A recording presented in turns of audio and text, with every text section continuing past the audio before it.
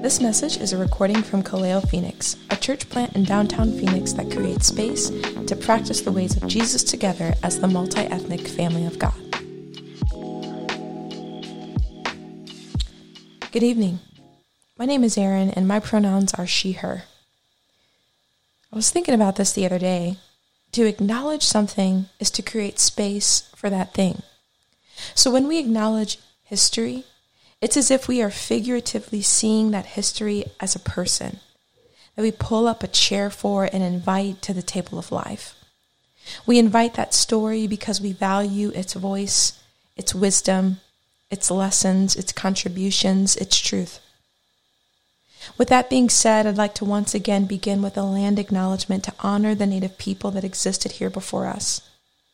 This land that we dwell upon today, Grace Lutheran Church in downtown Phoenix, is the ancestral land of the Thana Otham Nation. We acknowledge their historical roots in this place and the many generations who were stewards of this land before it was stolen from them. Let's have a moment of silence to honor the Native people and their history.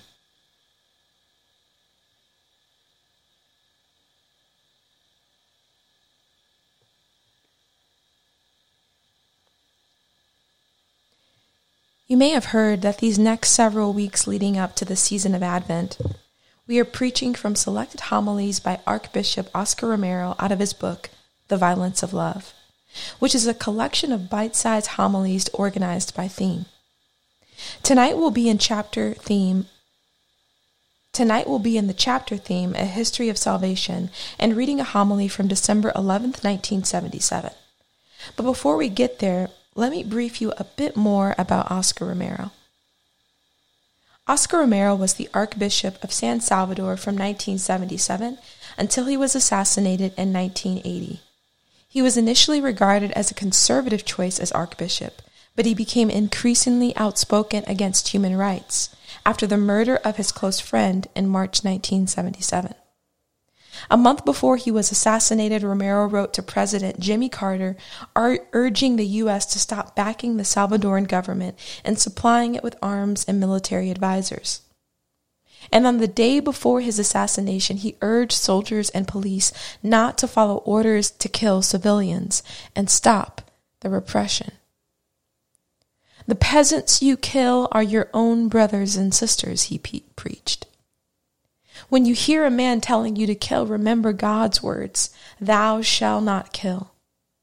In the name of God and in the name of this suffering people whose laments rise to heaven each day more tumultuous, I beg you, I beseech you, I order you, in the name of God, stop the repression. On December 11th, 1977, 9 months after his dear friend was murdered, Oscar Romero's lectionary passage was Psalm 46, 5-10. God lifts up those bowed down. Happy are those whose help is the God of Jacob, whose hope is in the Lord their God, who made heaven and earth, the sea and all that is in them, who keeps faith forever, who executes justice for the oppressed, who gives food to the hungry. The Lord sets the prisoners free. The Lord opens the eyes of the blind. The Lord lifts up those who are bowed down. The Lord loves the righteous. The Lord watches over the strangers. He upholds the orphan and the widow. But the way of the wicked he brings to ruin. The Lord will reign forever. Your God, O Zion, for all generations. Praise the Lord. As Oscar Romero reflected on this passage and the state of the people of El Salvador, he wrote this, a portion of his homily on December 11th, 1977. What beautiful coffee groves. What fine cane and cotton fields. What farms, what lands God has given us. Nature is so beautiful. But we see it groan under oppression, under wickedness, under injustice, under abuse, and the church feels its pain. Nature looks for a liberation that will not be mere material well-being, but God's active power. God will free nature from sinful human hands, and along with the redeemed, it will sing a hymn of joy to God, the liberator. Recently on my For You TikTok page, this video popped up by Indigo Bruno talking about the science of Earth as a living being. I thought it was interesting how he pieced it together, so I want to read to you a portion of it. And as I read it, I want you to listen to it in light of Psalm 146 and Oscar Romero's homily, and how he connects the liberation of both Earth and humanity into one. Some scientists actually believe planet Earth is a living being. In the 1970s, James Lovelock discovered that Earth behaves much like any other living entity. He discovered that in the same way our body maintains homeostasis through its cells and organs, the Earth maintains homeostasis through its organisms and environment. Basically, in the same way that your body tries to keep itself alive through its internal processes, the Earth also tries to keep itself alive through its own internal processes. This means the Earth is actually a living organism that we are a part of, like cells inside our body. Although this concept is not new to indigenous people, Lovelock later called this idea the Gaia theory, which states that every living creature is not just on the Earth, it is the Earth. Every living thing is the life and breath and consciousness of the planet, including ourselves. Now, I know what you're thinking. If the Earth is a living organism made up of many other living organisms which work together to create greater harmony and balance, then why is our Earth such a mess? Well, logically, it's because something has fallen out of the natural balance of the greater whole. The ancient people knew that we were one organism, one interconnected web of life, and that whatever we did to nature or the web, we also did to ourselves. Modern humans tend to forget that because we don't see ourselves as part of nature. If we want to save the planet, we must first remember that we ourselves are the planet. And then, like our ancestors did and like all other organisms on the planet do, we must find ways to remain in natural balance and in harmony with ourselves and with the world around us.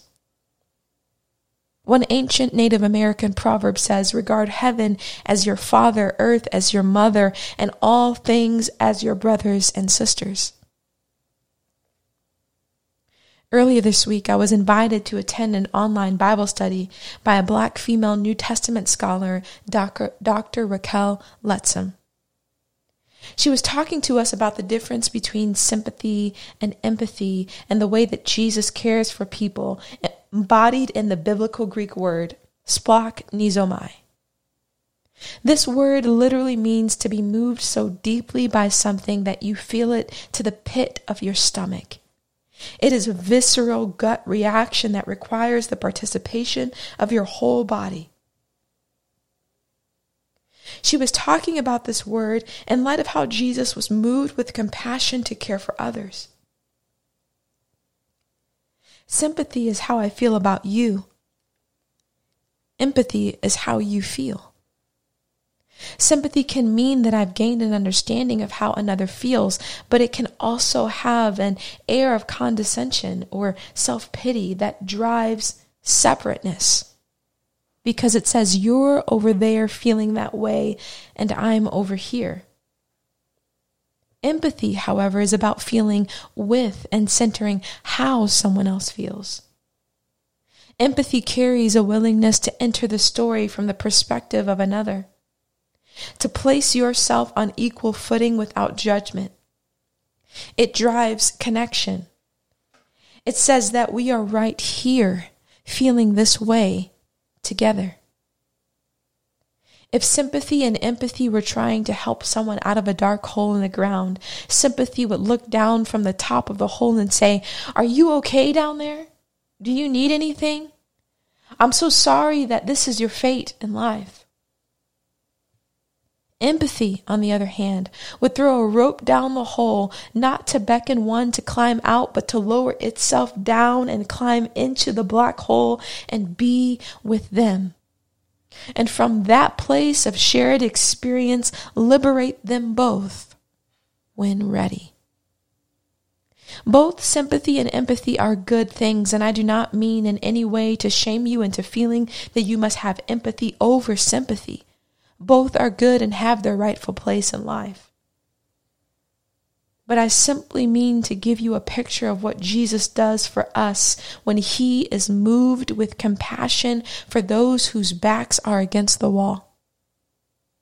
Jesus didn't just figuratively stay up in heaven and look down upon mankind and say, "Are you guys okay? I see there's a lot of violence happening down there. Do you need anything? Can I send something down for you to relieve you of your pain?" Instead, Jesus came down to where we are. He put himself in the black hole to sit with us in the darkness of despair. He came close and joined us, and from that place of proximity, closeness, togetherness, he liberated us. From that place, Jesus spoke and lived by a new way, a way of love. He invited those who followed him to prophetically imagine liberation as a result of empathetic love. What Oscar Romero had hoped for the Salvadoran people is that those in power would see and understand that, like the earth, we are one people and belong to one another. And like Jesus, have empathy for our country's most vulnerable, the poor. Romero wanted his listeners to see that as God's good creation, we are responsible for our neighbors. So to bring harm to someone else is actually bringing harm to ourselves. His constant call for rulers of government to end the violence was a cry to go back to the beginning and remember what God intended for all of creation the moment he spoke life into existence. Remember, Genesis was written by Moses, who God used to liberate the children of Israel from the oppressive rule of the Egyptians. The very first thing Moses writes for God's people after a divine act of liberation was a call to return to our original beauty and purpose. That we are God's creation and should act in harmony with one another and the earth around us. Romero's reflection of God's good creation groaning under oppression is a call that beckons us to resist the things that oppress and rob us of life and step into acts of love that liberate. Our bodies tell a story when it resists disease by fighting against dangerous chemicals, pathogens, and cell alterations that might make us sick. Creation tells a story when it resists greenhouse gas emissions, fossil fuel burning, and non-renewable energy through the increase of natural disasters. And we tell a story when we resist oppression and stand up to abusive power and use creative justice to tear down systems that oppress. We are using force, the great force of love. In an act of non-violence, we resist violence by beckoning all of creation back to its original beauty and intent. Return to beauty. I beckon us all to return to love. This is the violence of love that flushes out diseases and restores health and harmony in all things. 29 years after the assassination of Oscar Romero on March 15, 2009, the new president of El Salvador announced that his government would be inspired by Romero and the option for the poor, choosing to put the most vulnerable people first. This happened 29 years after Oscar Romero was assassinated. What this communicates to me is that the development of flourishing community is slow and steady.